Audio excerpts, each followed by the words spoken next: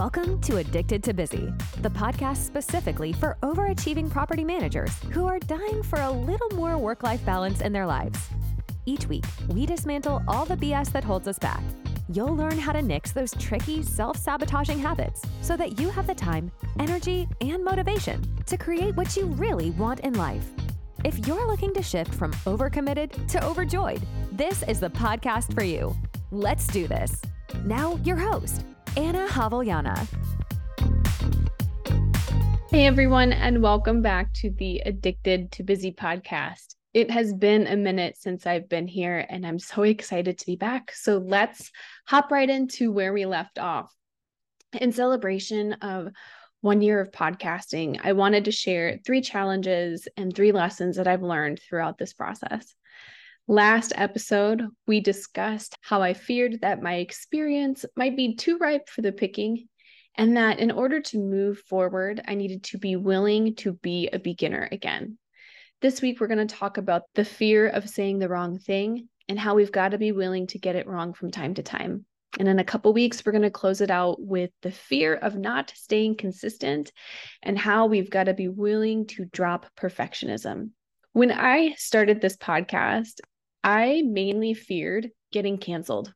I didn't even have the podcast up on iTunes before my brain was already spinning into the worst case scenario where I said the wrong thing and then all of a sudden the internet hates me. We've seen this play out multiple times on local, regional, state, national, and global levels. There are serious consequences to saying the wrong thing. Now, I don't necessarily agree with cancel culture. I feel like we should take accountability for the ways that we show up in the world. I don't believe that public shaming is a helpful way to create change. I do think that dialogue, brainstorming, and verbal apologies go a very long way. Even as I was writing this episode out, I had to stop myself and go Google if brainstorming was still a politically correct term to use because I'd heard in the past that you're not supposed to use that phrase. I've felt this fear of saying the wrong thing in multiple places in my life. While many people might think that I'm extroverted, I'm actually quite introverted. And if I don't check myself, I can spend a lot of time in my head spinning on whether or not I've said the wrong thing in a social setting. I have held back from sharing ideas or asking questions at managers' meetings or client meetings. And I've often felt brushed over by friends or family and didn't say anything about it, which sadly ends up in awkwardness and passive aggressiveness.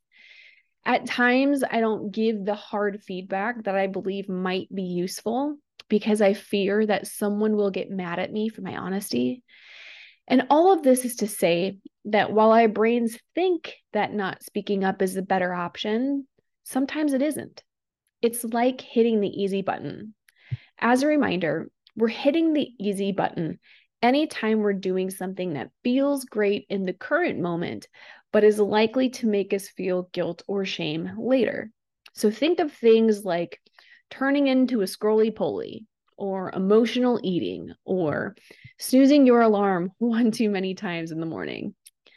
Not speaking up feels great in the moment because we can stay out of the line of fire, but it usually ends up feeling awful later because we're typically left unsatisfied or resentful.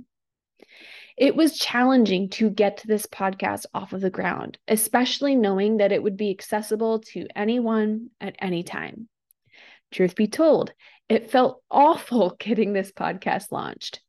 Now, don't get me wrong, I was so excited to do this, and I wanted this podcast more than anything, and I was excited for its potential. But the fear of being judged or made fun of was always present. So if we think about this from the context of hitting the easy button, typically the behaviors that get us closer to our goals are the ones that feel awful first, but feel amazing later. So for example, it feels awful in the moment to have to turn down a delicious, fresh baked cookie from a resident. However, it feels amazing that night when I lay down to sleep and I'm not bloated or uncomfortable from overeating. Oh, it's the same thing with this podcast. I really had to psych myself up to put it together and get it posted. And there are a lot of mundane, unfun tasks that go into this process. Now, on the flip side, I can't tell you how amazing it feels to hear how this content resonates with other managers. On a few occasions, people have recommended the podcast on their Instagram stories, left reviews, or sent emails sharing how it's helped them. And man, that feels amazing. It was so worth the risk of saying the wrong thing because it's helped property managers start a conversation about how things could be done differently. The goal of this podcast isn't necessarily to give advice. Trust me, you do not want to be taking advice from me.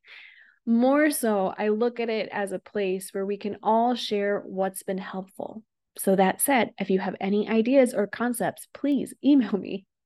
The more we share what's working and the more we try new things, the faster we all get to bring balance back to this crazy industry. The fear of saying the wrong thing didn't pertain to just the podcast. As I've taken on the adventure that is public speaking, I get to experience the fear of saying the wrong thing in a whole new arena. When I record a podcast, I can edit things out. I can re-record as many times as I want. But when I speak at a conference, there are no do-overs. What I said. There is no rewind. There is no edit. There is no delete button. In those scenarios, I have to be willing to get it wrong in order to hopefully get it right someday. Just a few weeks ago, I was speaking at the NARPM Staying Alive conference in Richmond. And for those of you listening who are managing primarily single-family homes, I need to put in a big plug for your local NARPM chapter. You can check them out at narpm.org. That's NARPM.org.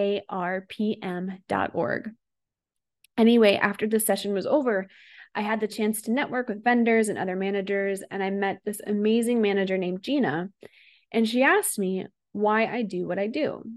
Now, no one had really asked me that before, but the reason why I put together these podcasts and the reason why I choose to speak at conferences, even though it's really uncomfortable, is because the tools that I've learned have helped me live a better life. I remember at one point in my career, I felt so overwhelmed that I was really questioning if I could even do this job anymore. The long hours, the difficult tenants, and the constant juggling of personal and professional life were starting to take a toll on me. I felt like I was drowning and that I couldn't keep up with the demands of my job. Now, if this is resonating with you, listen up, because this is where we need to get clear on what the problem is. In most cases, it's not that you cannot do the job. It's not that you're inadequate or it's not that you're incapable. In most cases, the reason you're feeling like you're running your ass off and getting nowhere is because the ways you're spending both your time and your energy are not in alignment with your priorities. And I'll add in there, you may have some habits at work that don't promote true productivity. There's a myth that productivity means doing a lot of things. But true productivity comes down to doing things intentionally and doing them well. If we are judging our productivity based upon how much we do instead of how well we do it, we tend to rush. Rushing increases the chance for errors and miscommunications, which means we end up having to go back to fix things that we did wrong or reiterate what we meant. Doing all of the things does not always save time. In some cases, it actually creates more work for us later. This mindset shift for me completely changed the way I work and the way that I made decisions about what I was going to work on in a day. As I changed the way that I worked and as I changed the way that I made decisions, I started to notice that I felt better about my work. And when I felt better about my work, I was more likely to give myself time and space to take care of myself, which in turn helped me do better work. Once I got a hold of this feeling, it kind of felt like a secret that I wanted to share with every manager. I'd see the ways that property managers' health was suffering, and I just wanted to shake people and say, hey, you have got it all wrong. When you take care of yourself first, you're going to do so much better work. So I wanted to share that message with everyone. I wanted the podcast and I wanted to public speak. But it comes with the great risk of saying the wrong thing and getting roasted by unfriendly people on the internet. I want you to take a minute and just consider this for yourself. What in your life would you like to do or try, but you haven't because it would require you to speak up? What ideas have you kept to yourself because you worried that someone would tear those ideas apart? What suggestions did you hold back because you didn't want to become the subject of someone else's gossip? Personally, I think it's a good thing to have a slight fear of saying the wrong thing. We don't want to fall prey to the Dunning-Kruger effect. The Dunning-Kruger effect is a psychological bias where those with the least amount of knowledge have the most confidence in their ability, but those with the most amount of knowledge have the least amount of confidence. So said another way, the Dunning-Kruger effect happens when the loudest person in the room clearly can't see that they don't know what they're talking about, while the most knowledgeable person in the room is the most quiet, because the more they know, the more they realize they don't know. A little self-skepticism can be a very good thing. When we are skeptical about ourselves, we're technically evaluating ourselves and challenging our own viewpoints. In essence, we're open to being wrong, and we're willing to acknowledge that we might not have all the answers. But where we have to be very cautious is that our self-skepticism doesn't turn into unnecessary self-doubt. When that happens, we start holding ourselves back from new possibilities. When I take a look at my journey to speaking at conferences, I knew what I wanted to share. I knew what worked for me, but I can't take my experience as fact. What worked for me may not work for everyone else. So this puts me into a position where I had to rely on research. I had to study more. I had to read more. And most importantly, I needed to be able to take feedback. In most cases, I'm very thankful that I receive positive feedback from the episodes that I've posted. But I have also received feedback from people who either don't agree with something that I've stated and/or they didn't understand what it was that I was trying to get at. And that sucks. That's hard because once I post the episode, it's out there. However, I'm thankful that I have the opportunity to receive feedback on my work. And I'm thankful that I have the opportunity to potentially say the wrong thing and have strangers correct me or challenge me because it really only fuels my own growth. Every time that I'm able to look at things from a new perspective, my experience of the world changes and my appreciation of the ways others interpret the world, that deepens. Again, this podcast is not an advice column. It's a space to challenge your own thinking and try new ways of doing things with the intent that you start to get more out of your day. When we think about this in our day-to-day in property management, whether you are working your way up the ladder or whether you're leading a team or whether you own your own company, there is a lot of grace that we can give one another for saying the wrong thing. And I mean this from two different ways. Number one, sometimes we say the wrong thing in a social context. And number two, sometimes we say the wrong thing about a technical issue. So I'm going to give you an example of each. We say the wrong thing in social settings all the time. We all have foot in mouth moments. I once had a colleague who said the absolutely wrong thing to the wrong crowd of people at the wrong time. This manager referred to their administrative assistant as the lowest on the totem pole, right in front of other people who were in that same position. Ouch. Even saying this out loud makes me cringe a little bit inside. Now, I'm not saying that what they said was right. I'm not saying that what they said was wrong. But the reason I bring this example is because that comment followed this manager around for years. The people who were offended by the comment refused to let it go. Years later, they were still talking about it. Now, this is problematic for a number of reasons. First of all, when we don't let it go, we're the ones who are stuck in the negative emotion of reliving that memory over and over again. Second of all, when we hold it against someone that they said the wrong thing, it prevents us from taking into account the ways in which that person might have grown. When someone says the wrong thing and we can't let it go, it's as if we took their worst moment and superimpose it upon all of their future moments. It's almost like we expect them to continue making mistakes or saying the wrong thing because that one moment has defined them in our minds. But it's important to remember that people are not defined by their mistakes and they are not defined by their past actions. We all make mistakes. We all say wrong things at times. What truly matters is how we learn from those moments and grow as individuals. The second place where we can give each other more grace when we say the wrong thing is from a technical standpoint. There are hundreds of technical skills that we have to have as managers, right? We have to be able to read financial statements. We have to be able to de-escalate conflict. We have to be experts in operations. In many cases, our owners expect us to be fortune tellers and our residents expect us to be therapists and or babysitters. All kidding aside, sometimes we get it wrong and or we enter into arenas where we don't know what is going on. I know that when I moved from residential management to commercial management, there were so many things I didn't know, and I often felt like the dumbest person in the room. But I'm glad I had that experience. Because of it, I learned how to embrace the 4 most powerful words that you can speak out loud. And those words are, I do not know. If I could tell my younger self anything, it'd be that you do not have to pretend to know everything. In fact, not knowing is a beautiful thing. I can't tell you how many times I've said, I don't know, and then had a useful or meaningful conversation follow.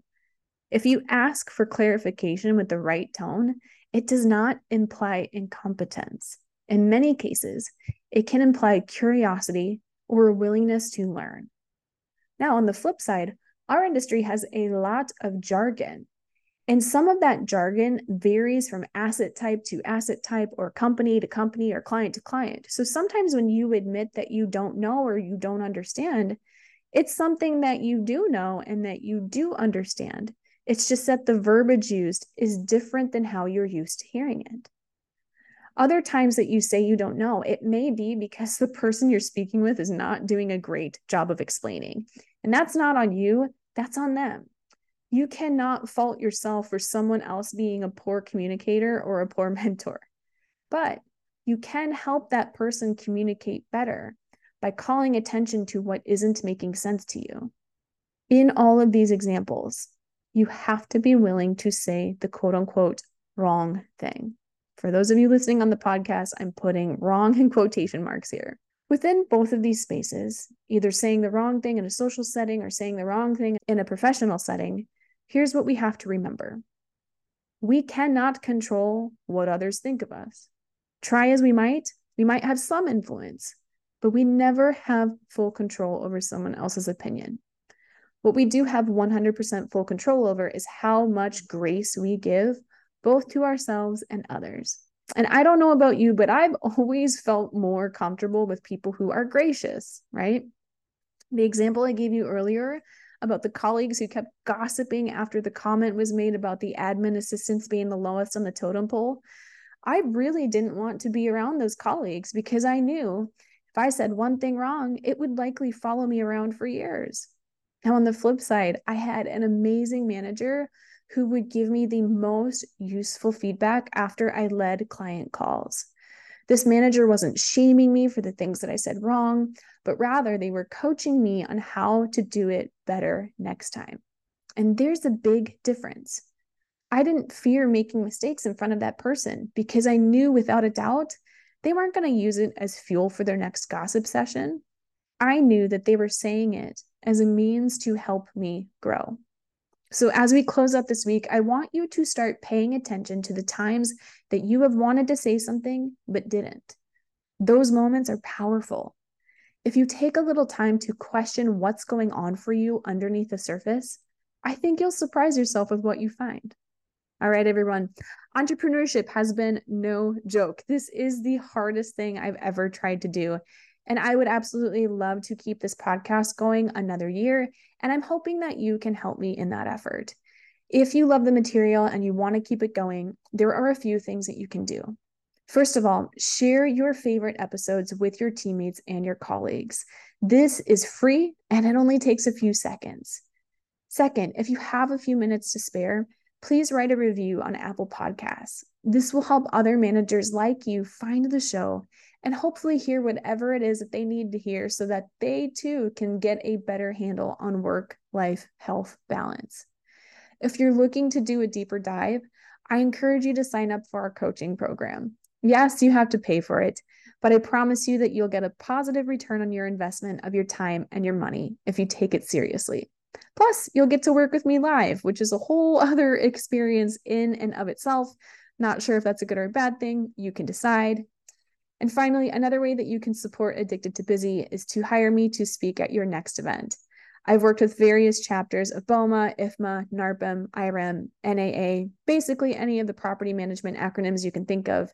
And I love spreading this work to others, and it'd be a joy to work with your organization. As always, it's a pleasure to be here with you in whatever way you're listening to this podcast. If you're interested in learning more about how to create better work-life health balance in the chaos that is property management, pop on over to AnnaHavliana.com and click Get Free Coaching in the top right-hand corner. That's ANNAJAV as in voice, ELLANA.com. Until next time, I love you. Keep going. Thanks so much for tuning in to this episode of Addicted to Busy. If you're enjoying the show, please feel free to rate, subscribe, and leave a review wherever you listen to your podcasts. This helps others find the show, and we greatly appreciate it. Thanks again for tuning in, and we'll catch you in the next episode.